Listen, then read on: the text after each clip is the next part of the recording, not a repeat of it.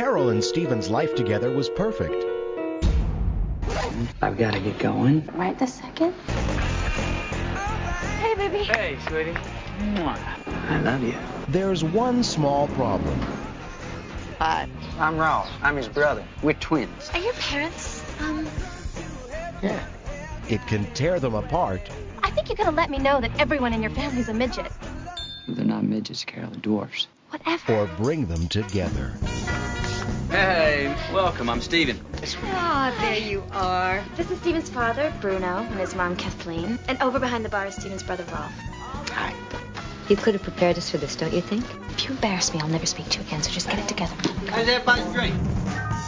I think maybe I'm pregnant. When the going gets rough, it's only the size of your heart that counts. Would it really be that big of a deal if our kid was a dwarf? You knocked up this great girl, and you didn't tell her that her baby's probably gonna be little. I'm not like you. We are so cute and cuddly. Don't discriminate against us. He said these parties got a little wild. I never expected this. There's sure a lot of midgets around here. You better back off, Goldie Hawn. My man can do what he wants to do. I'm ready for an adult relationship. What is this man doing in your bedroom?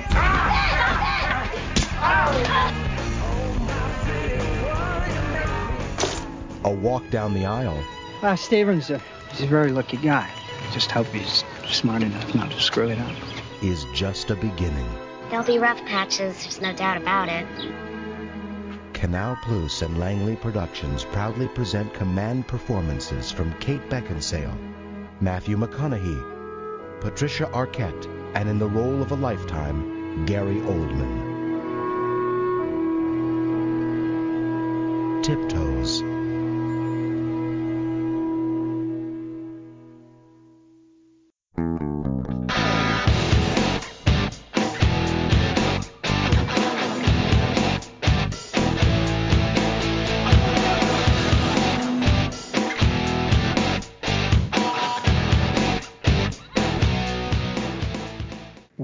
Welcome to They Call Us a Movie, testing the strength of friendships one terrible movie at a time. Subscribe to the podcast on iTunes and other podcast services by searching They Call Us a Movie. We are part of the Main Naming Network, and to find more from us, check out the website at themainnaming.com or on Twitter, Facebook, and Instagram at The Main Naming. We're also now a proud member of Geek Vibes Nation. You can find them at gbnation.com. Welcome back to They Call Us a Movie. This is Anthony Delvecchio, and with me as always is Dan Aquino and Mark Meyer. Say hello, gentlemen. Hello, friends. Hello. This movie that we're doing here, I can't imagine how they talked everyone into this, because I couldn't imagine going up to Gary Oldman and going, hey, you're going to do this for an hour and a half, on film. Are you ready? That's commitment to the craftsmanship, exactly. man. It was just, I don't know. I've been thinking about that all day. Not much of a, thinking this will be a good fit or anything, but that's been rattling in my brain since I saw this movie. Like, I would love to be behind those conversations. For Gary Oldman is a professional, all right? He's a consummate professional, and he likes challenges, I think. Sorry, I thought he was going to polish off an Oscar. Right, yeah, Oscar bait, Shame for on sure. Yeah, this movie's another weird one. But before we get into that, you guys want to discuss what we watched this week? Sure, yeah, since, we're still stuck at home. I actually took full advantage this week. I watched two new, I don't know if they're brand new movies to Netflix, but I know one of them was, I watched The Disaster Artist from James Franco. And, man, that movie is so out there. And it was a tough watch, but only because it's meant to be cringeworthy, obviously with Tommy Wiseau being just out of his rocker. But I enjoyed that movie a lot. It was a lot of fun. And then I watched Uncut Gems, and I don't get it. It wasn't a bad movie, but it was there's so much anxiety in it that I couldn't really enjoy it. And Adam Sandler sounds like his one buddy who does who's the quarterback from Waterboy. Do you know who I'm talking about? Yeah. So his accent is just kind of all over the place, but yeah, I know everyone praised it so much. I could see why, but it just wasn't for me, I think. Okay. What about you, Mark? I haven't watched anything this week, outside of my normal, just things on the internet. I think the longest thing I watched this week was the entire show of Last Week Tonight. That half hour might be the longest thing I've watched this week, just kind of trying to do things in short bursts. Not as much to talk about as last week, but it's nice to hear Dan checking out a movie such as The Disaster Artist, knowing you like The Room, right, Dan? I've never seen The Room. Okay, then. Oh my goodness. Why haven't we done The Room yet? Well, I was going to say we should, once, the apocalypse ends, we should try to get to a midnight screening because I'll be closer to you guys now. Mm-hmm. So we can make that happen. So yeah, I am full bore into going to see that movie, man. It's out of control. Okay, well, I take back my thought on using The Disaster Artist because I thought you had held off after seeing The Room for some reason. Yeah, this week I did a bunch of revisits. Can't really remember anything that I've seen this week that I haven't seen before. I watched through each of the Back to the Future trilogy. Oh. I usually watch the first one at least once a year, maybe not, if not more.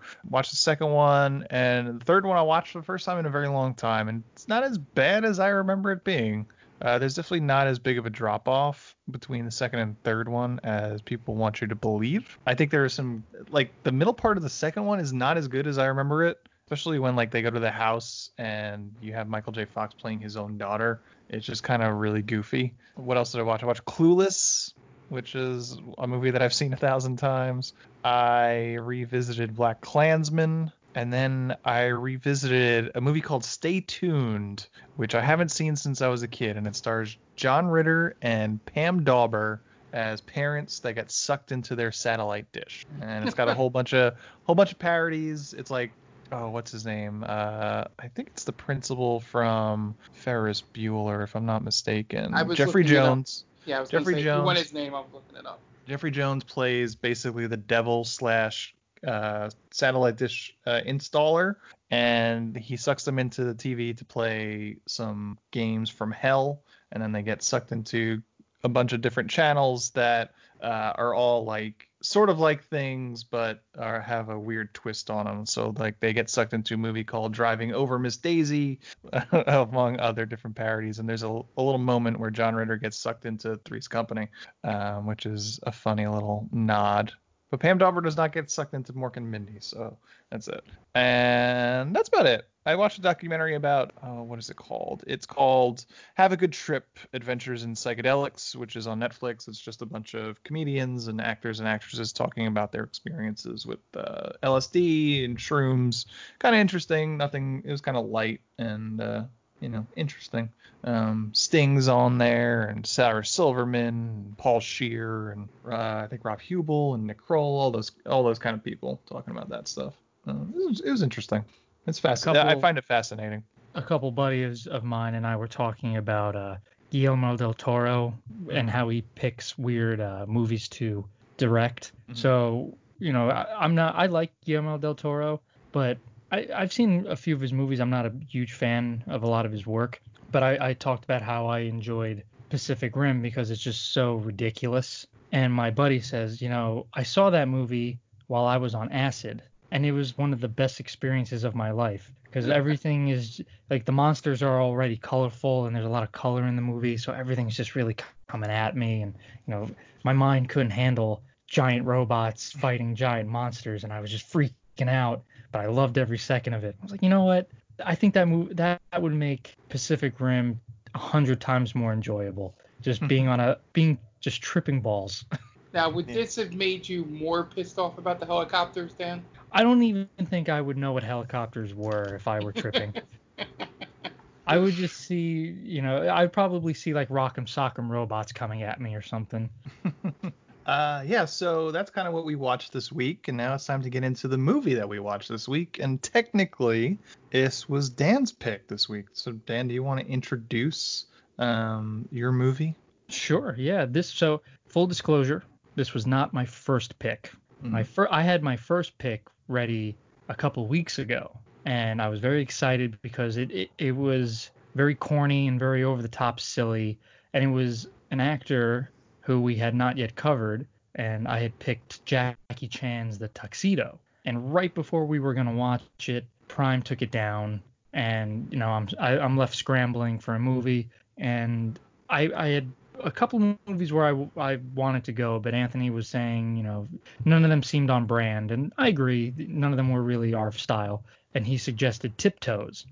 So I looked at the letterbox, and yeah, I was hooked immediately. Just knowing that Gary Oldman plays a little person, I needed to see it for my own two eyes. And I'm not disappointed that I did that, because this movie, oh boy, it's wacky, man. But not wacky as in like comedy wacky. It's just, what were they thinking wacky?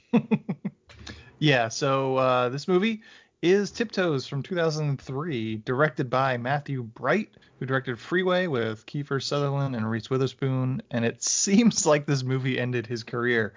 It stars Matthew Broderick, not Matthew Broderick. It stars Matthew McConaughey, Kate Beckinsale, Gary Oldman, Patricia Arquette, Peter Dinklage, Debbie Lee Carrington, David Alan Grier, and Michael J. Anderson. It has an IMDb score of 4.4 and a Rotten Tomatoes score of 29%. So, gentlemen, yeah, where are you coming with Tiptoes, I guess?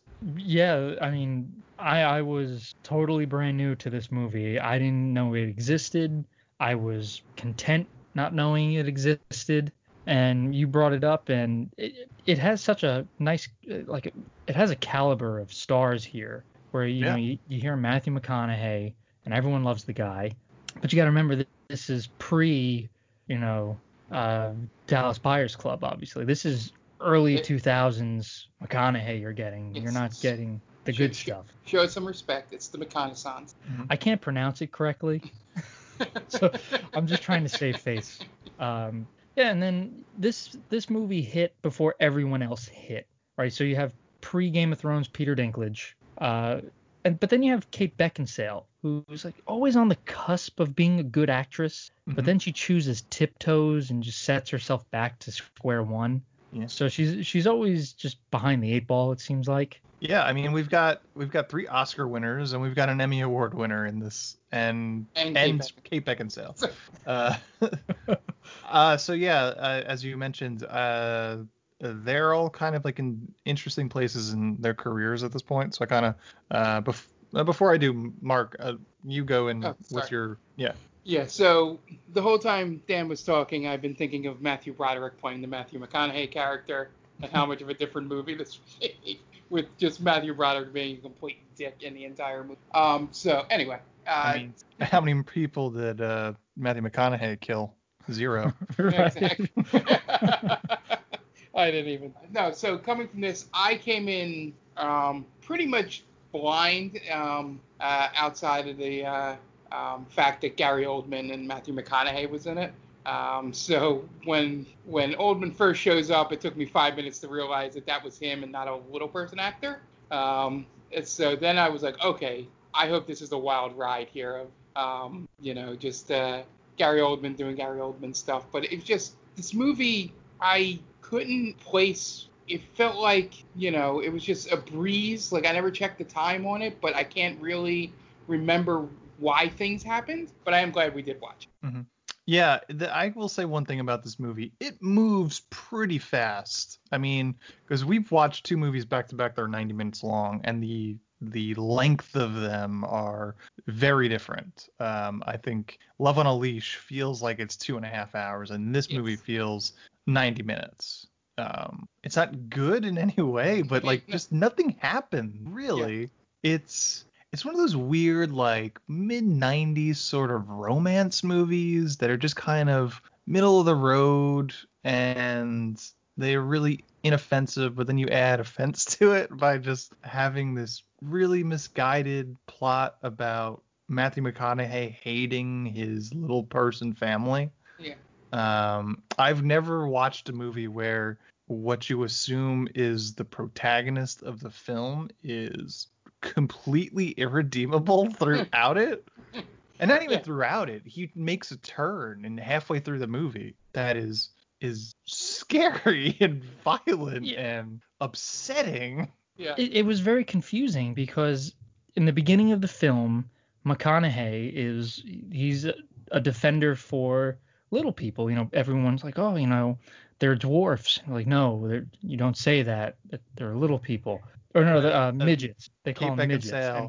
staunchly says midget like 4 times, and he has to keep correcting her. And then he corrects her once, and she's like, I don't care about that stuff. Right. Like, damn, Kate Beckinsale, you kind of suck in the beginning of this movie too. Well, that's the thing. There's like a total role reversal between McConaughey and Beckinsale. But yeah, at first you're made to believe McConaughey is the good guy here, you know, coming from a family of little people and trying to educate Beckinsale, who's, you know, his girlfriend / fiance, whatever. But then all of a sudden, he gets scary at the towards the end. Mm-hmm. I was not expecting that whatsoever. That twist, that was a twist worthy of M. Night Shyamalan, man. Yeah. Oh my God. In the hospital scene when he's holding the baby, it looks like he's about ready to throw that baby out the window. I was convinced he was going to kill the child. Like Beckinsale, don't give him the kid. He's got those wild eyes that we saw in Serenity. It's like, I'm about to murder this baby. You can kind of see the apprehension in Beckinsale's eyes too, because he's like, let me hold him. She's like, okay, try not to bash his head in if you don't mind. And I was convinced he was going to try to, whoops, I dropped him. But oh man, that was a very tense minute, I would say, of cinema. Yeah. Before we get too far, I just kind of wanted to discuss, because we mentioned that this cast is pretty strong cast. I just kind of wanted to go through where they were at their times of their career. So Gary Oldman was obviously he was big in the 90s. He had, The Fifth Element, Air Force One, Lost in Space, The Professional. And then he was just about to hit Harry Potter and the Prisoner of Azkaban, as well as Batman Begins. Would have been 2 years after this. Yeah. Kate Beckinsale was just coming off of Underworld, same year. Underworld came out in 2003, as well as Tiptoes. Pearl Harbor was 2001, as well as Serendipity. So those were her breakout roles. And then we were just a short while away from her starring in a Martin Scorsese film, The Aviator, in 2004, as well as Van Helsing. And then she'd just go on to do Underworld and Click, all those movies down the list. So she was right in the heart of her just becoming as big a star as I guess she would ever be. Yeah. Yeah. She was always, just like I was saying, she was always right there. And then she decided to do Click. And then it was like, her decisions aren't great, to be honest with you. Exactly. If I'm looking at this. Yeah. And she's a fine actress. Yeah. And she has a marketable face. Oh yeah. She's absolutely stunning, and she's great looking in this movie. It's amazing how someone could squander such beauty. She's ageless. I think she's probably mid-40s by now, right? Early to mid-40s. 1973. She's not far from 50. Yeah, there you go. But she still looks great. Yeah. So, but there's not much great stuff. I mean, she's got, what do we got here? We got Vacancy. After Click, we got Vacancy, which I think is a horror movie. Suspense thriller. Yeah, with I think it's Michael Shannon. Is that right? Isn't that James Marsden? This is that's Straw Dogs. Kate Beckinsale, Luke Wilson, Frank Whaley, Ethan Embry. That movie was so bad. I watched that for 31 days of horror. Right. And that left a bad taste in my mouth. But then Underworld sequels, Whiteout, I remember, because she's got a scene where she's just in white underwear, I think. Michael Keaton's in that movie, right? I think that's White Noise. Oh, White Noise. Okay. This is where she's in Antarctica. Never saw that. Yeah, I haven't seen it either. I just remember all the production stills were just she's in her underwear in this. The Total Recall remake, and then bunch of Stoneheart Asylum. Absolutely anything. Do we blame her or her agent? It's got to be a little bit of column A and column B, right? Man, yeah, she has not had a great turn of the century. Matthew McConaughey, where was he? 2003. He also had How to Lose a Guy in 10 Days. Before that was Frailty, which is kind of similar to Vacancy, I think. And then he went on his mid-2000s run of movies like Sahara, Two for the Money, Gold. Failure to Launch, We Are Marshall. This is the rom-com era of Matthew McConaughey. Yeah. He's got Tropic Thunder thrown in there too. Surfer, Dude, Ghosts of Girlfriend's Past, and then The Lincoln Lawyer is kind of where he starts to turn it around. in 2011. If I could, Lawyer, Bernie, Killer Joe. If I could describe Tiptoes in like one sentence, it's a 2003 movie that screams 1993. Sure. Yeah. Right? From the way everyone dresses to the writing style to even just like the pacing, it seems like this is just a 1990s rom-com movie. Yeah. But it never got past 1990. Yeah. And then so apparently there is a Matthew Bright cut of this film that was shown at Harry Knowles Button-Umathon in Austin, Texas, and they recut it. I think it was supposed to be like 2.5 hours long, an hour and 50 minutes, like 150 minutes. Which, yeah, if this movie was 2.5 hours long, that deserves to be cut. And they cut it down to like 90 minutes, and I think if the Wikipedia is correct, basically at the Sundance Film Festival 90-minute version screen, the director Bright criticized the film and lambasted the producers for editing his film, leading them to drag him off stage. Oh, jeez. That might have been why this was his last movie. Subsequently, Bright would not direct another film and later said that the film's failure hurt his career. Yep. That makes sense. This movie doesn't need a director's cut. It's cut and simple. Just you have a love triangle that's kind of weird and comes out of nowhere. Yeah. And that's it, really. You don't need 2.5 hours of that. No. It's just a really misguided movie. And there's a lot of reasons. It's the picking Gary Oldman to play a little person is a weird choice. I think this movie would have been better if it just leaned into more comedy. Like, you have McConaughey and Oldman. They're not brothers, or maybe they're friends, family friends or whatever, and they're trying to win over Beckinsale.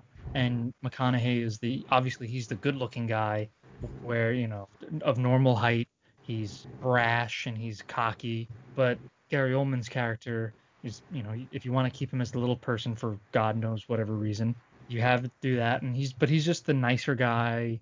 He's not crazy like McConaughey, but he'll take care of you. He'll have you home by 10, and he'll hug you goodnight, and he won't be a jerk. McConaughey, he'll keep you out all night, and he'll do blow off you, and yeah, you might live you might live on the edge of danger there, but you're not going to be fulfilled with Matthew McConaughey. You'll be more fulfilled with Gary Oldman. Sure.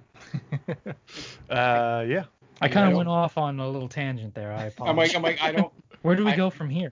I don't know if that statement has ever been made. To compare Matthew McConaughey and Gary Oldman, but sure. This movie is forcing us to do it. It's funny that they're supposed to be playing twins and they're like 10 years apart. Yeah, and look nothing alike, really. So you guys want to get into the plot? Sure. Yeah. Alrighty. Before we do, Dan, what do you got for us? Okay, so the shtick. Sorry. Top 10 with Tia, good friend of the podcast. She has her own podcast where her and her crew go down the top 10 lists of the week. So, for instance, top 10 villains or top 10 on-screen couple. So make sure to listen to that. That's at Geek Vibes Nation, along with all the other awesome podcasts that they have. Go check it out.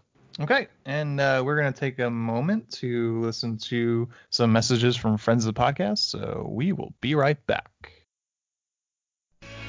Hey, this is Ken M. Padawan J. Coach Duffy. From the Ocho Duro Parlay Hour podcast.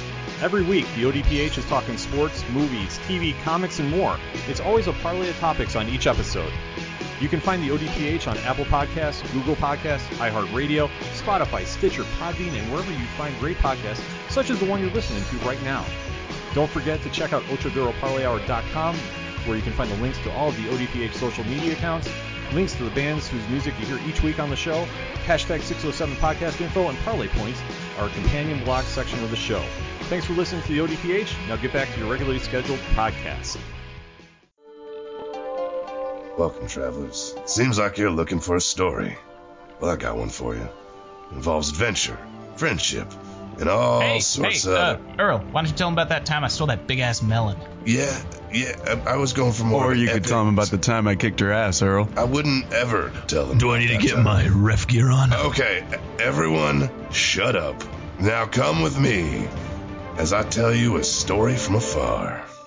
Hey everybody, my name's David. I'm the DM for From Afar Podcast. From Afar Podcast is all about four friends separated by distance, but brought together by adventure. Hope you all stop by and give us a listen. Thanks. And welcome back. Now it's time to get into the plot of Tiptoes.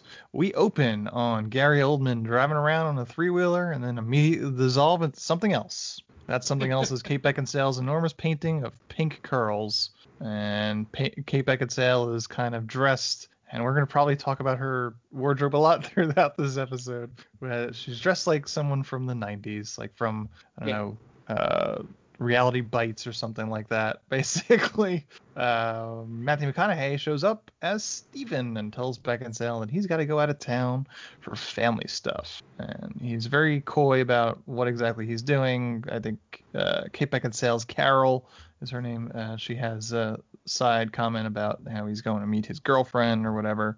And then Kate Beckinsale tries to give him a blowjob, and he refuses, which is ridiculous. The most ridiculous thing in this movie. Is it though? I think the tramp stamp is pretty ridiculous. It was the mid 2000s though, man. It was that prime tramp stamp. That's why low rise jeans were a thing. Okay, fair enough. Yeah. This is like it was one of those where like they're definitely going to stop this. But and then it kept going. I'm like, why are they doing this so early in the movie? They get pretty far too. Like you see him in his tidy whities. Yeah, it's like oh shit, all right. Now it's getting interesting. This movie's not so bad. I don't know what Anthony was talking about. And then he leaves. Yeah, she is about to get a blowjob, and then he's just like, nope, peace. That should have been our first time. Yeah. From an early 2000 Kate Beckinsale, he refuses a blowjob. Ridiculous. This is pre Pete Davidson Kate Beckinsale. Oh, she's not tainted, is what you're saying? Yeah. Then we dissolve again into Gary Oldman and Peter Dinklage peeing on the side of the highway. Gary Oldman is playing a little person named Rolf, and Dinklage is playing a French anarchist named Maurice. A bus pulls over and kicks out Patricia Arquette, who sports some unfortunate cornrows, and Dinklage offers her a ride on his chopper. Then Matthew McConaughey arrives at a benefit dinner for little people. Little People's Defense League specifically, where his uncle is one of the leads of it. And David Alan Grier is the MC with one of the worst wigs in history. He's not playing David Alan Grier. He's playing some celebrity. They really never go into what he is or what he does or why he's famous. Yeah, he's well known enough that someone asked for his autograph later in the movie. Yeah. It was almost like a James Brown impersonation. That's what I kind of got from it. I don't really know what he was doing. Neither do I. don't think David Alan Grier knew what he was doing there. Just go up there and be funny, dude. Oh, okay, whatever. Steven meets up with his parents. His dad is played by the backwards talking little person from Twin Peaks, and they say that Steven's brother hasn't shown up yet. And then Steven goes dancing with some of the little girls, and then at that moment outside, Steven's brother Rolf shows up on his chopper with Maurice and Lucy, which is Patricia Arquette. Maurice and Lucy go inside while Rolf and Steven talk outside, mostly about his chopper, and his parents would not be happy of him riding it around. And then Maurice and Lucy immediately get kicked out of the benefit for stealing food. Yeah, which they had that whole thing with Patricia Arquette's like, how can they say it's stealing food when food's from the earth or whatever? He's trying to play that weird spirit. This is an early theme that, it continues throughout the movie where Peter Dinklage's character wants to do something and is denied whatever it is he wants to do, and he just goes off on a cursing spree. Mm-hmm. It's pointless. It adds nothing to the story. Yeah. And it just leads me to believe that, like maybe they just wanted Dinklage for his star power at this point. Yeah, what was he? I didn't get to him, but this was right around his breakout, which would have been The Station Agent, which was 2003, same year. Okay. So same year he had Station Agent, Tiptoes, and Elf. Big year for him. Yeah. But I would think that they probably had that role as big as it is, just so that they can not feel like they made a movie about little people with the only little person to have a substantial role was played by a person that wasn't a little person. I will say he has a decent French accent. Yeah, I mean, Peter Dinklage is a pretty good actor. Yeah. He would have been great in Gary Oldman's role. Thank you. There's no reason not to have him switch with Gary Oldman. Yeah. Yeah, let Gary Oldman be the cranky little person, you know. Or don't have him in it at all. Sure. Yeah. Have him as the David Alan Grier role. Sure. With a bad toupee. I mean, you're making him be a dwarf. What's the difference of putting him in blackface? Well. Oh, wow. We'd have to ask, I guess. Is there a term for a normal sized person playing a little person? I don't probably not, so. Right? This is, I don't know. I mean, I was gonna say maybe this is the only time it's ever happened, but I mean, they used to do it on Martin all the time. But he was supposed to be a little kid, and then Tim Conway had all those dwarf videos. So all I know is both of these guys are being totally wasted in this movie. Absolutely. Yeah, because like the trailer has like in a role of a lifetime, Gary Oldman. And it's like he doesn't really do much in this movie. They must have been talking about the director's cut. Maybe, but do you think Oldman saw the script and was just like, well, wait a minute, this is daft. Why am I playing the little person when we have other little people here? And he showed up the set. Like, listen, you realize there's a ton, like pointing, there's a ton of other little people here that could literally be in my character. Like, no, but you're Gary Oldman. Yeah, I appreciate that, but I can't pull off everything, you know? You know what it probably was? Bright had probably seen The Lord of the Rings. It's like, well, you know, if they can get someone to play a hobbit, I can get Gary Oldman to play a little person. Can't be that difficult. Right. I just didn't figure out the camera angle thing. Right, yeah. Forced perspective should have been how they accomplished this. That'd have been great. Someone should have taught him that, yes. Not so him into account. He's just 12 feet further away than everybody else. Yeah. Just shouting his lines. I love you too, Kate Beckinsale. So Steven and Rolf, they have their conversation, and then Steven goes home to Beckinsale. So we get some McConaughey and some tighty whities. He crawls into bed, and he still won't tell her where he was, which makes her feel suspicious. And then she tells him that she might be pregnant, and he has a giant meltdown. It's so good. I am also surprised that it took him 12 minutes to get McConaughey shirtless. Right? Yeah. Well, we had him pantsless in the first 5. Yeah. So just working our way. His facial expressions when he has his little meltdown is kind of crazy. I sent the picture. I took a screenshot of it and sent it to you guys. It's like it wrinkled his brain, man. Like, I might be pregnant. What? But it's how? It's kind of like in Zootopia when the sloths realize that the joke there's a joke, so it's just like that slow realization. Yeah. Oh yeah. It's a total blonde moment. And I like that she keeps going, are you okay? How are you doing with this? First of all, ladies, I'm not siding with McConaughey here, but don't bring it up at 3 o'clock in the morning. True. You know, just wait till breakfast. Let the man have his OJ or a cup of coffee, and then drop the bomb on us. All right? Yeah. It's and you so gotta much present better when it. we've eaten. Yeah. You have to present it. She kind of she brings it up to him like it's a problem.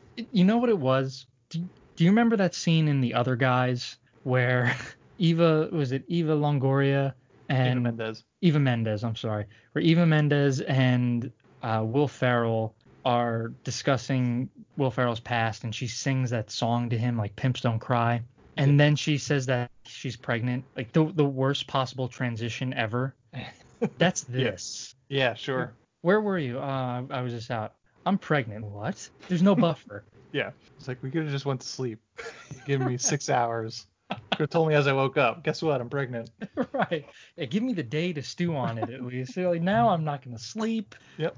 I'm going to be. This is going to have long-term consequences, Kate Beckinsale. You'll see.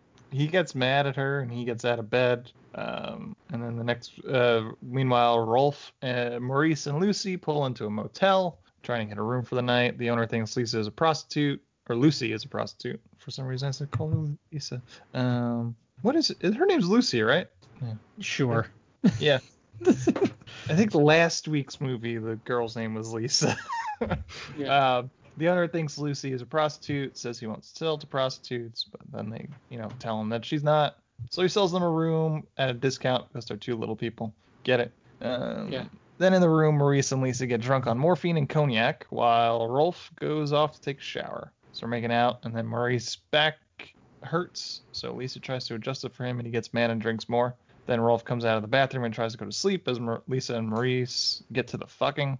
And then Maurice falls off the bed and then stumbles into the bathroom to throw up. And then while Rolf tells Lucy that he has ulcers and herniated discs in his back. Yeah, it's a little people problem. Yeah. Rolf goes to call a doctor. Maurice yells at him not to, so Rolf leaves. So then Rolf goes to an old girlfriend's apartment, and she looks like a little person version of Gwen Stefani. And she's living with some guy that says isn't her boyfriend, but they've fucked twice. The guy she's living with comes home and says he's quit his job and he needs money for the bus. And he finds Rolf in her bedroom, and he freaks out. And he slaps Rolf right across the face and starts punching him until Sally hits the guy with a boombox. And then Sally goes to call the police, and Rolf leaves while Sally tells him to, hey, we gotta wait to tell him what he did to the cops. And he's like, nah, fuck off. Yeah. So he leaves. Yeah, just basically, you tell them, and then walks out. And I'm like, during this whole scene, I'm like, they do nothing to establish why he would go to her. Nope. Like, at all. Like, nothing that happens in this scene goes, oh, I get it. Probably in the bright cut. Yeah, they explain it later on better. When McConaughey's doing his whole speech in bed about Rolf. But at this point, it's like, like I said, maybe it's in the Matthew Bright cut. Yeah. What kind of guy do you have to be beat up a little person, by the way? I mean, just full on pummeling Gary Oldman. It's not cool, man. Yeah, he hits him pretty hard. Or do you think that's better than just like being super disrespectful and just like picking him up and like throwing him outside? You know what I mean? Drag him across the room. He does. Like, Rolf tries to escape by crawling out of the apartment, and he picks him up. He picks him up by his legs and pulls him back in. And also, the guy has a cane. Gary Oldman has a cane. Come on, dude. Like, I guess they're trying to show that he's a lowlife. Yeah. But I don't know, man. Even lowlifes have some standard, I guess, or some code. Right.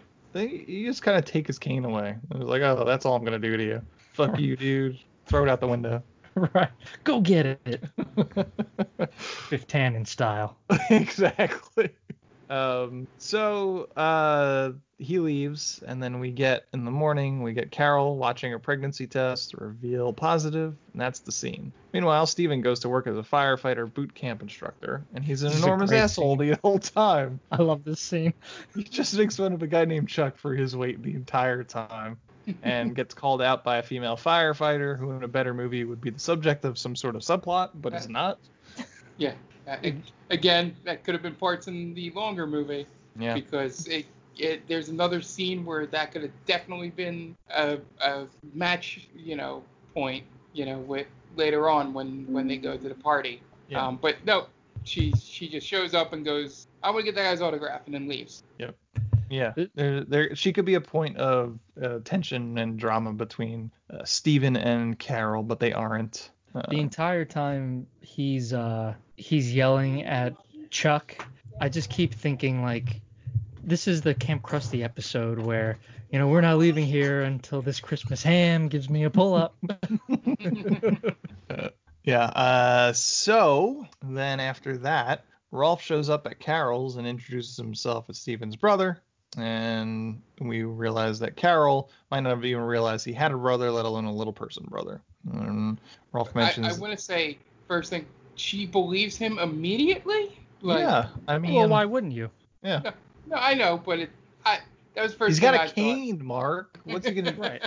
People with canes don't lie. Yeah. He just got the shit kicked out of him. And I think it's also a well-known fact that little people are incapable of lying. Right? Sure. I think that's, or is that just a stereotype? Folklore. Yeah. If it isn't, you just made it one. Yeah, there we go. That's not a bad stereotype to have, though. No. So Rolf mentions that he got the shit kicked out of him, so Carol takes out a first aid kit, puts rubbing alcohol on some of his cuts. Then Carol finds out that Rolf and Steven are brothers and that Steven has never mentioned her to Rolf. Rolf goes sit down on the couch where they've sewn Gary Oldman into the couch with a couple of fake legs. And then he falls asleep, so Carol puts a blanket on him. Yeah, so the only thing confusing is Matthew McConaughey's character is supposed to be away for a week, correct? Or something? I guess so. Yeah. Or a couple weeks. Yeah, and there's still the ability for her to drive to where he's at? Yeah. He's fucking that other girl, right? Yeah. In the bright cut, he's fucking that other woman. Yeah. And she was intimidating, that woman. She was like 6'6". Yeah, she's on the taller side, and she can carry a full-grown man, because I think you have to be able to be a firefighter. Yeah. So I think she towered over McConaughey. That's all I know. Right, and I think that's what McConaughey liked, like smacking him up a little bit. Well, I guess he figures with he needs more chromosomes. So if she's tall and if he's a dwarf, as he calls himself, then maybe it'll cancel each other out. Right. Yeah, they'll get like a 5'9". He needs a tall woman to get an average kid. He needs an Amazonian, is what you're saying. Exactly. It's very sad how his character takes such a huge turn in this movie. I know. Yeah, it's wild. It's such a weird choice. Yeah, it comes out of left field, really. Yeah. Because when he's talking to Rolf, he loves him, right? They're joking around, and they're shooting the shit together. And then all of a sudden, man, it's just like, my family sucks. Yeah, I wonder if McConaughey had ever any questions of it. It's like, so I see here in this movie that's more or less very lighthearted and could be a real moment to showcase, little people actors. I just become an enormous asshole at the end for no reason. Completely irredeemable. Right. And they even try to make him seem like he's on the road to redemption, and then they just they nip it right in the bud. Yeah. Nope, he's still a dick. Yep. Just there's no reason why he has to be such a prick in this movie. No, this movie doesn't need an enormous prick in this movie. It doesn't need it. Right. Yeah, because I don't think anyone goes from being a good person to just a total waste of human life that quickly. I mean, to be fair, we don't know that he's a good person. He kind of at least they make it seem that way. Right. We don't see any character flaws up front. Right. Well, they definitely rear their ugly head immediately when he thinks about the idea of him having a kid that's a little person. And he does fat shame. Oh yeah. Yeah. Pretty harshly. That should have been the first sign. Yeah. But at the same time, that guy was terrible at putting out fires, Chuck. He's trying to shovel the fire out with, he's trying to shovel the dirt on the fire, and he's missing completely. So, and it doesn't help when Matthew McConaughey, his beautiful face, is yelling at you. Right? You're already feeling shamed by being in his presence, and then you can't even shovel dirt correctly. Yeah. I get it. Yeah, I mean it's a firefighter, dude. It's not the military. It's dial it back a little bit. Right. Yeah, we're not in Full Metal Jacket here. Yeah, that intensity is not really conducive to firefighters. I think that's true, right? Because I don't know very many firefighters, but I can't imagine they have someone screaming at them at all times. No, I feel like you need to be calm, collected in the face of an inferno to be able to do things properly and to clear out a building in the proper way. Yeah. Yeah, you don't have command screaming at you go get into that building, goddamn it, right now. And you're like, oh my god. And it feels like this isn't out of the ordinary because that quote unquote love interest person just basically tells him to stop, and then he goes, I'll take 5. Yeah. What we're saying is hashtag defund the fire department. Is that what we're saying? This is what we're saying, right? People like McConaughey shouldn't have those jobs. Listen, if that's what the moral of the story is, then sure. That's in the break cut. Yep. It's the whole thing in the break cut, yeah. So, back at the motel, Maurice is recovering in bed after Lucy has put some gems on him. Because she's a free spirit, guys. And the maid knocks on the door because it's 3 p.m. and she wants to go home. I stan the maid. I totally get that. Yeah, oh yeah. She's not getting paid enough to deal with this. Yeah. So she goes against the manager, who says checkout is at 12. So Maurice's plan is to shoot him, but instead Lucy goes out and beats the manager with a phone. So then they have to pick up all their stuff and leave. They get kicked out of the motel. Carol shows up at Steven's work with Kate Beckinsale's lucky striped hat. As mentioned, Beckinsale agreed to take scale if she could wear this hat in this one scene, and the producers had a fit on set, but the director won the argument, which might have only been the only argument he won throughout this film. But to be honest, this hat is a distraction. It has no place in this movie. It looks silly. It's like a Cat in the Hat. Right. It's like it's a sleeping cat. It's a Tim Burton style, like Nightmare Before Christmas hat, right? It's like a night before the poem A Night Before Christmas. This is Ma in her kerchief and I in my cap. This is the I in my cap sort of hat. And what a weird demand to have, right? I'll be in your movie, but I wear my goddamn hat. You got yourself a deal. She just had like a free couple of months. She was like, yeah, sure, I'll do this movie. Like, I wear my hat. Right. And I'm sure it went, can we see the hat first? No. No questions asked. No questions asked. I would love to be hot enough where I could make outlandish demands and have them met. Yeah. That'd be great. But yeah, I'm going to be in your movie, but I have to wear my slippers the entire time. What? You're like, damn, this is set in, Alaska. Doesn't matter. I wear my slippers or you don't get me. Gotta get some of that hot woman privilege, right? Well, yeah, I guess that's what it really turned out. I mean, she worked for scale, which helps, obviously. But then, you're getting an obviously beautiful woman, a good actress, but if you allow an actress good enough for this movie. Sure.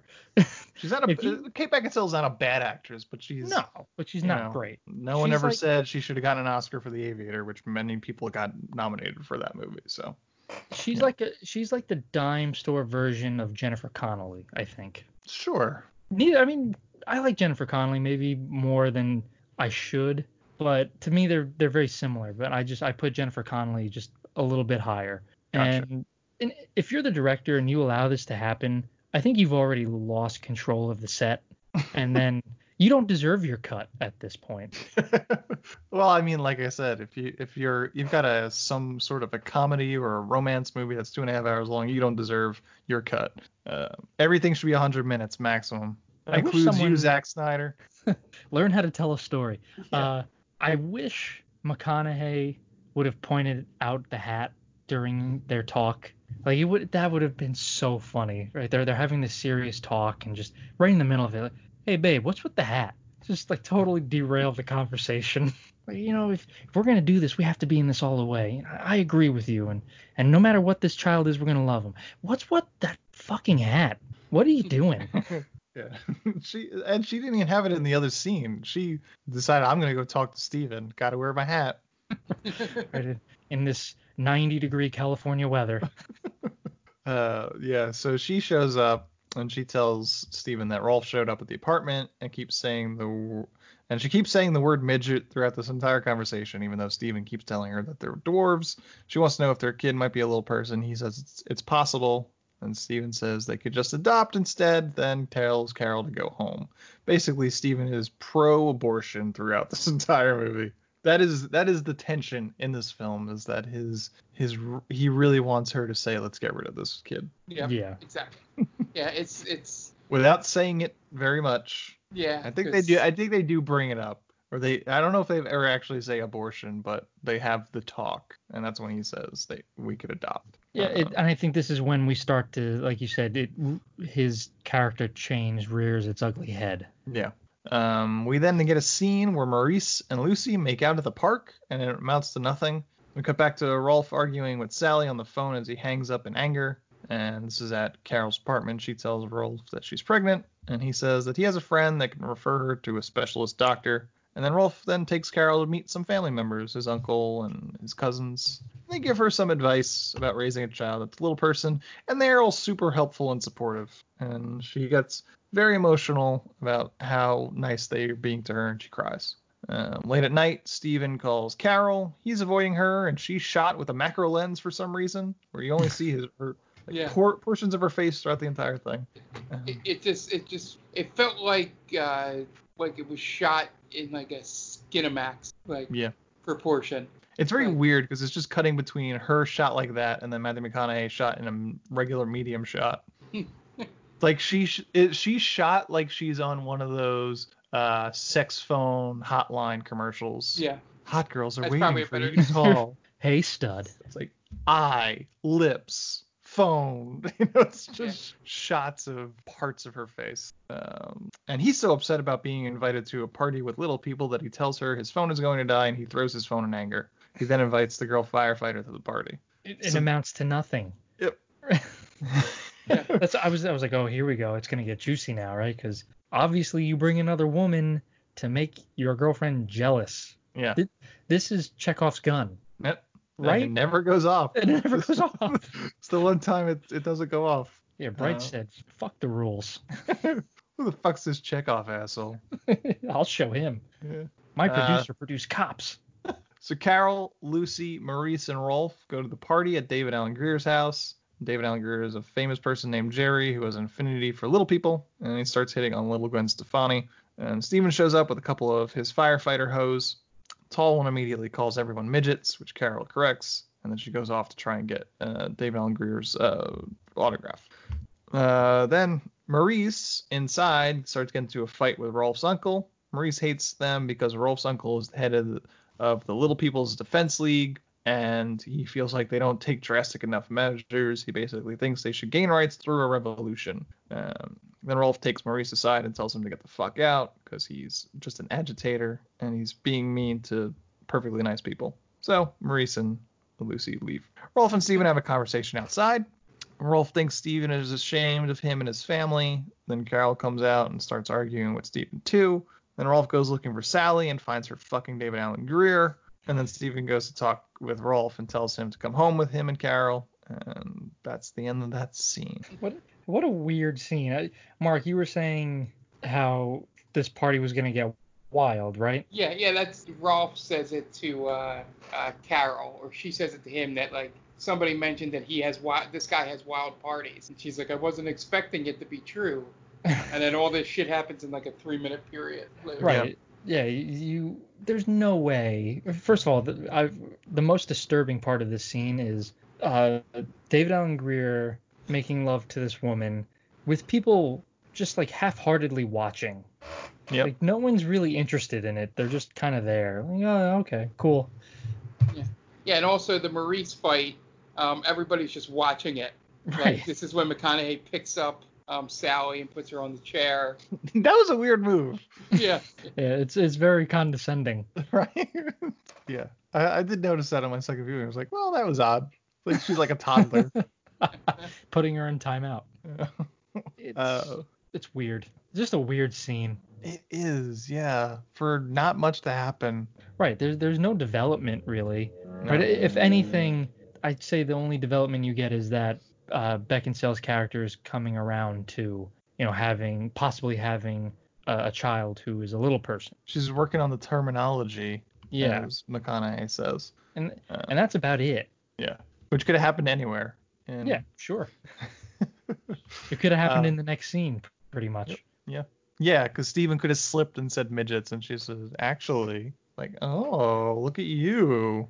Excuse me. Yeah. So Steven and Carol have talk in bed, and Steven talks about how raising a kid that's a little person is no picnic, and there are lots of complications, and then it goes on to talk about how normal of a life Rolf had growing up, even getting laid before he did. Then Steven might have had a circle jerk with a bunch of little people when he was a kid, but Carol makes the leap in conclusion, but he never denies it, so there should have been a flashback. And Steve asks if she's making a political statement by not wanting to abort her child. Carol suggests he sees a psychiatrist regarding his ambivalence towards his family, and then he acts like she shot his dog after that. Yeah, it gets depressing from here, folks. Yeah, it's a weird, like, he just can't not say something stupid. I mean, which is That's super realistic. Yeah, and it's if really if I had a nickel for every time I've looked back, it was like, well, that was a really stupid thing to say, wasn't it? It's kind of on brand with early 2000s McConaughey, if you think about it. Sure. He says a lot of at one point he was known for saying stupid things and doing stupid things. Yeah. So it's a long time ago. He was playing his bongos naked. Yeah, I mean, he's still connected to that. People don't forget. And yeah, this movie is just a lot of people saying the wrong thing at the wrong time and awkward silence almost. Mm-hmm. So then we have a dinner scene where dinner introducing each set's of parents to each other. In this scene, I am 100% on board with Kate Beckinsale's attire, which includes a dog collar and a like light pink purple dress. It was good. I liked it. That's all I got to say about that. That's all I got to say about that. Carol's parents are surprised, but not particularly upset at the fact that Steve's parents are little people. Her mom was a little more reverse, but her dad fits right in, probably because he's an alcoholic. What does he order? A 7 and 7? 7 and 7. Yeah, that's how you know he's a real alcoholic. Yeah, he's white. He's like WASP alcoholic. Oh yeah. But he's not though, because they're Jewish apparently. And he seems like a cool dude. Yeah. At dinner, Carol's parents have something to bring up. It's a real switcheroo because it gets dramatic, but it's only because they want to make sure they get married in a traditional Jewish ceremony because her grandfather is getting on in years and he's an Orthodox Jew. So nobody has a problem with that, it's just surprising because these are the waspiest looking people ever. I would have loved if they did have a problem with it.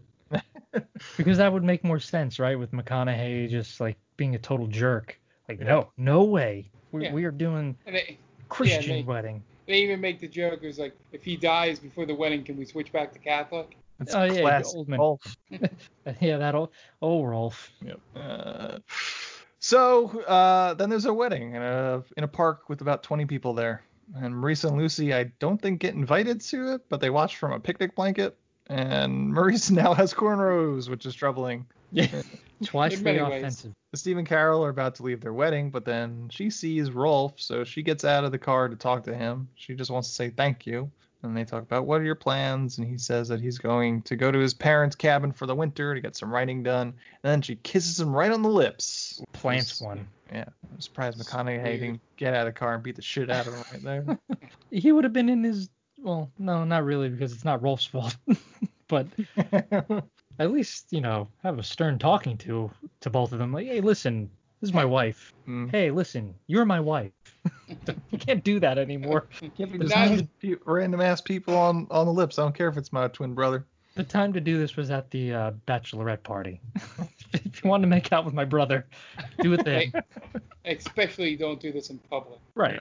And then time passes and Carol has her kid. She had a boy and he does wind up being a little person. Steve gets really upset and punches the wall. The doctor suggests Steven to seek counseling. And Steven doesn't need counseling. He said he needs new chromosomes. The hole in the wall would suggest otherwise. Yeah. It's McConaughey versus Adam Driver. Who punched the wall better? Oh, well, I would say McConaughey, right? Because when Driver does it, he gives it like a, just like a hammer fist. Yeah.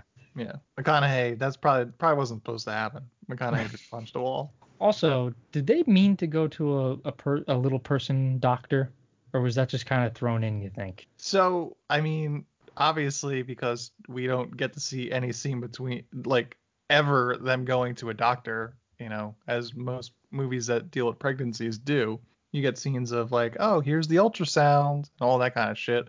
So we never get to see, was it just a coincidence or did they go to a specialist? Like, the uncle set her up with a specialist doctor because he mentions that, but we never see her ever go to it until she's already had the baby. Again, hashtag release the bright cut.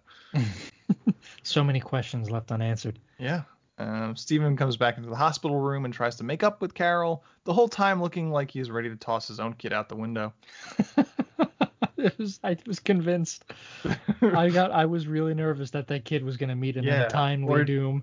Or just like he's just going to reach into the crib and just like kind of like suffocate the baby with his bare hand. While singing Hush Little Baby. Or just like humming it. Like, oh Jesus, just staring directly into the camera. McConaughey would just hum the Texas Longhorns fight song. That's true, and somehow more creepier than Hush Little Baby. This is for the Longhorns. Welcome. Welcome, horns. All right.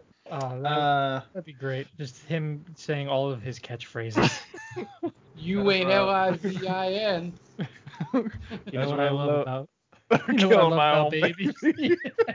I get older, they stay the same age. And they never get older. Oh boy. Oh jeez. I'm sweating so hard from laughing. Oh boy. Yeah, that took a dark turn. Even for our podcast. You're on the same. Swear to God, we don't drink on this podcast. Yeah, we're completely sober. But yeah, I'm glad he didn't do it. Yes, yeah. That would have been upsetting. Thank you for clarifying that. Well, listen, for our listeners who might have been thinking, ooh, I might have to dump this podcast. These guys are getting a little bit too much enjoyment out of Matthew McConaughey theoretically killing his own child. We do not condone that on They Called This a Movie. No, it just goes to show how it's just so odd, as we've mentioned, how never seen a movie where who we assume is the protagonist becomes so irredeemable by the end, but here he is. He just takes the baby from Kate Beckinsale and just shows it so much disdain. And he doesn't smile. No. He just looks at it like, why are you here? Yeah, it's like my life is over. Yeah. It's all later. It stinks, but yeah. Later they're home with the baby and it won't stop crying. Steven says it's 'cause it hurts. Carol is upset that he's just angry all the time. And he says it's 'cause he's a dwarf. The baby is a dwarf. He hurts. I'm a dwarf, he says. And then they calm down and Steven says it's not working out. So he wants to separate because he can't deal with this shit. How do they say how long it's been from when? No. Right. So for all we know, it could have been like a month or so. Yep. Could have been like day 2. Right. So weak-willed on Matthew McConaughey's part, man. It's like, this isn't a puppy where you're just like, you know what, this isn't working out. Well, we have to give him back. It's your kid, dude. Yep. You just don't decide. It's not for me anymore. It's half of you. At least give Kate Beckinsale the decency of saying you're going to go out for some milk and never return. Right. Yeah. And who's living in the apartment too by the end? Is he? Because it seemed like it was hers, and he was just kind of like there. And also, it's so bohemian. Yeah. It seems more of her style. Yeah. It's like an art studio, and he's just kind of squatting in it. And there's no way they could afford that, by the way. No. I don't know. Firefighter and exactly. Right. They're in, where are they? L.A., San Francisco? I think it's L.A. In L.A. Yeah, you're not affording that kind of apartment, dude. I'm sorry. At the cabin, Rolf is hanging out with Maurice and Lucy, and Carol shows up with the baby and asks if she can stay with them for a while, and then kisses Rolf on the lips again. Oh, and then, Mark approves. I truly think that we missed out on their relationship growing in this movie, right? Because it goes from 0 to 100 real quick. Yeah, there's no indication that it's appropriate for her to show up at the cabin unannounced. Right. Yeah, you don't even get the phone call. Right. No, I mean in the movie, in the film, she shows up unannounced, but like they share maybe 2-3 scenes at this point. Yeah. And there's, besides like kissing on the lips at the wedding, it's just kind of like, well, you've let me acknowledge that this baby, if it winds up being a little person, that it can lead a perfectly normal, healthy, happy life. That's really the crux of their relationship. It's not, there's no romance in it until this point on, really. Yeah. This feels like it should be the second half of the movie, not the latter third of it. Right, not the last 20 minutes of it. Yeah.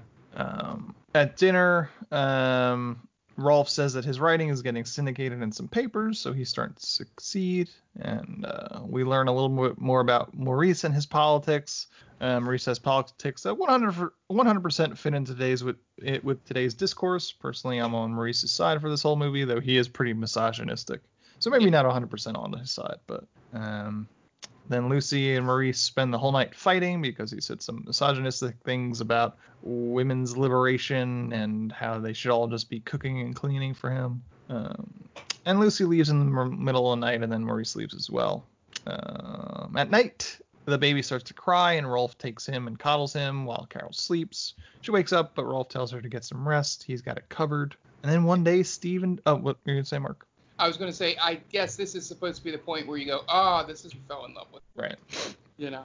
This is what a husband's supposed to feel like. Husband and father.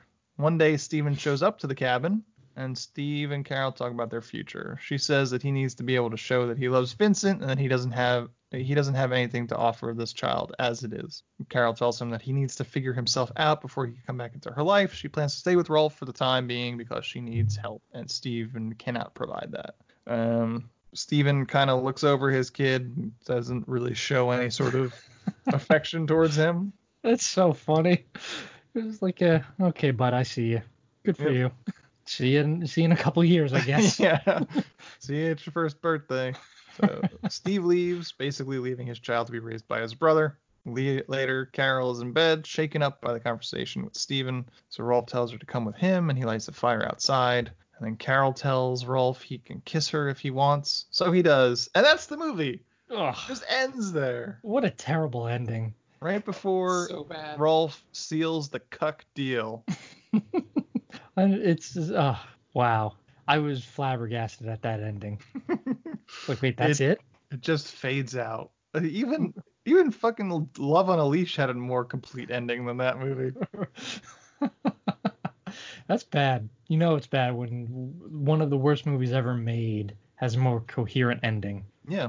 It's like, this is a scene that should have happened before Steven shows up at the cabin. Yes. You know, they should be having this moment that you can kiss me if you want to. No, us, the viewer, knowing full well, like, well, you're still married, girl. You got to keep it in your pants. But she's falling in love with Rolf and his ability to act like a human being, which something Steven can't do while he's fucking that tall firefighter woman. Yeah, I think it definitely needed to be explored that he's having a pseudo affair with Ms. Firefighter. Mm-hmm. Because then it just makes more sense why he's so distant. Yeah. I think you kind of have to remove Maurice and Lucy from this entire movie and replace them with any scene that shows affection being grown between Rolf and Carol. 100%. Yep. To be honest, I think it's strange that Patricia Arquette is even on the cover of this movie. Yeah. What a small role for her, too. Yeah, it's like pointless. She's pretty big at this point, right? We didn't go through hers, but she had a legacy at this point. Yeah, right. It's been a while. Like, True Romance was like 10 years before this. Where was she in her?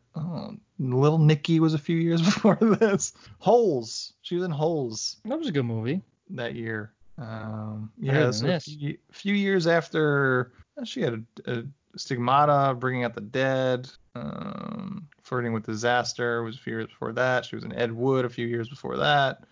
True Romance. We're back in the early 90s at this point. But yeah, she's a household name as far as, the Arquettes are a legacy family. Definitely. Yeah, and I agree. I think cutting out Dinklage and Arquette, their characters, you lose nothing from this movie. Yeah. Because they add nothing. Yeah. She was also 2 years away from Medium, which lasted 130 episodes. So, right. She carried. Yeah, she wasn't on the downswing. No, not at all. Yeah, it's. You know what that final scene needed? What? It needed Kate Beckinsale in a strange hat. Yeah. Just to really seal it. Like she has those been camo wearing pants in that scene with Steve. Do you remember the lead singer from Four Non-Blondes? Yes. She should have been wearing the hat that the lead singer from Four Non-Blondes wears. The Mad Hatter hat? Yeah, just the top hat. Like, you could kiss me if you want. And Gary Oldman just like going in for the kiss, but constantly looking at the hat. We're going to wear this? Oh, okay, I guess we're doing this. Is there anything you would do to make this better? Yeah, I would make it a total comedy. I wouldn't have anything to do with a kid, right? We don't want to see our main character hating his child, right? Don't do it.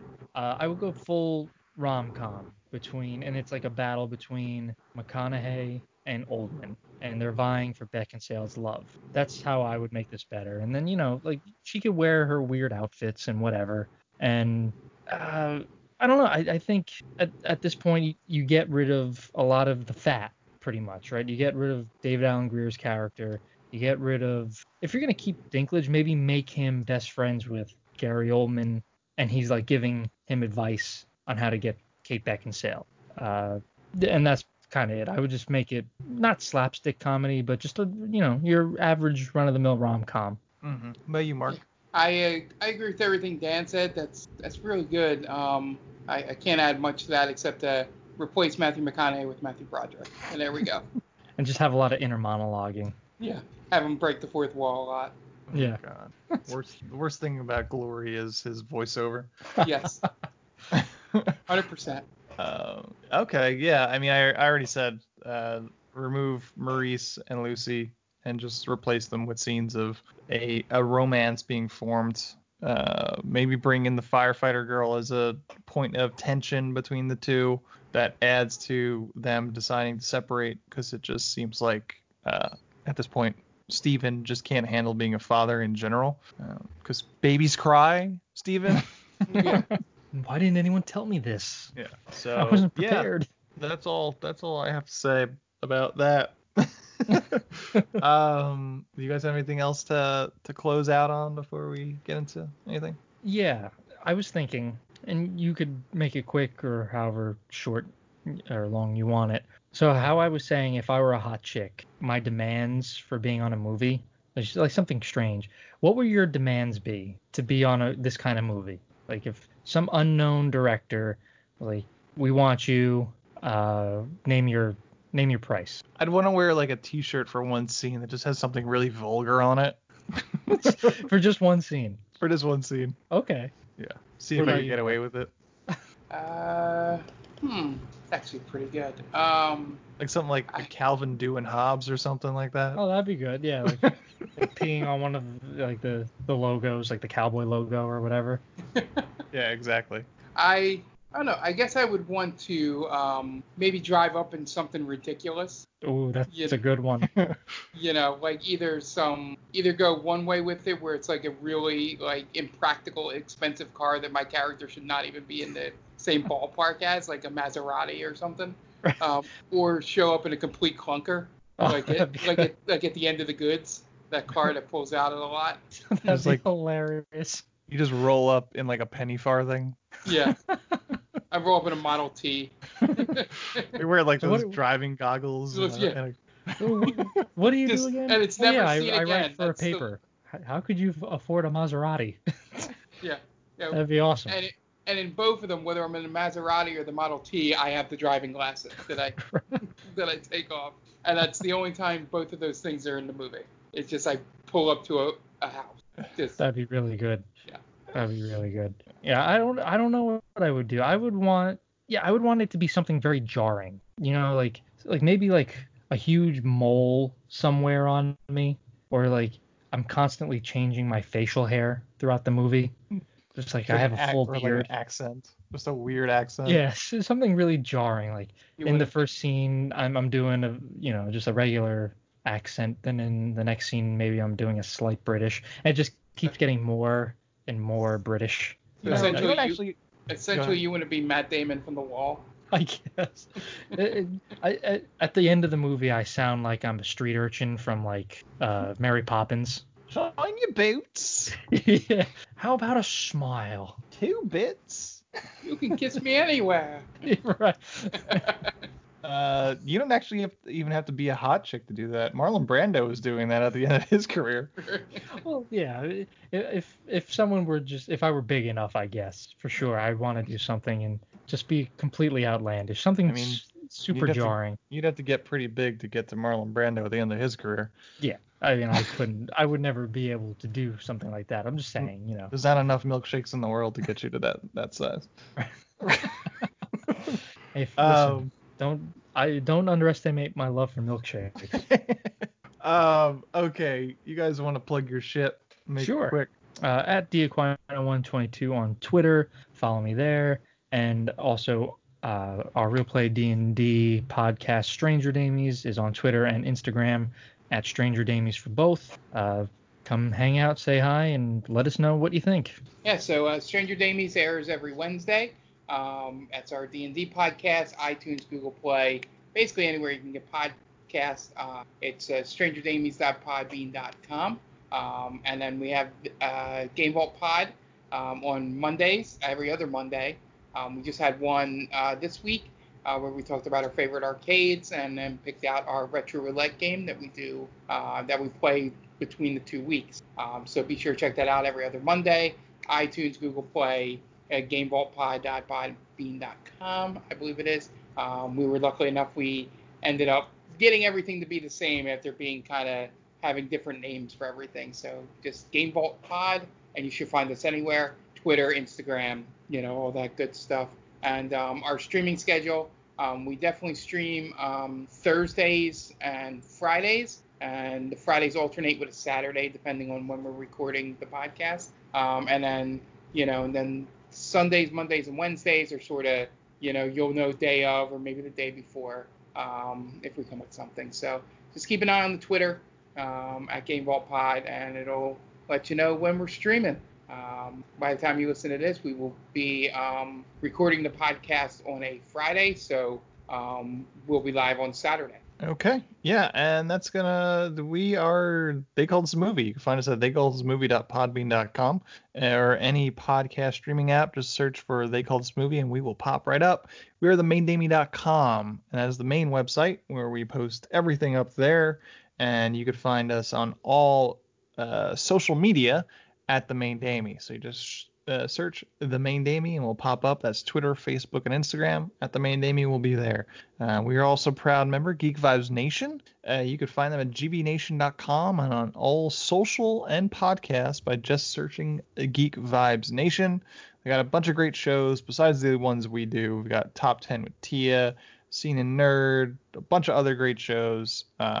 Check them out. There's something for everybody on that network, and we're proud to be members of them.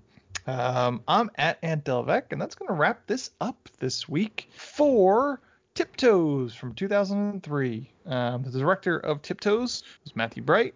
So for Dan Aquino and Mark Myers, this is Anthony Delvecchio telling director Matt Bright to go fuck himself.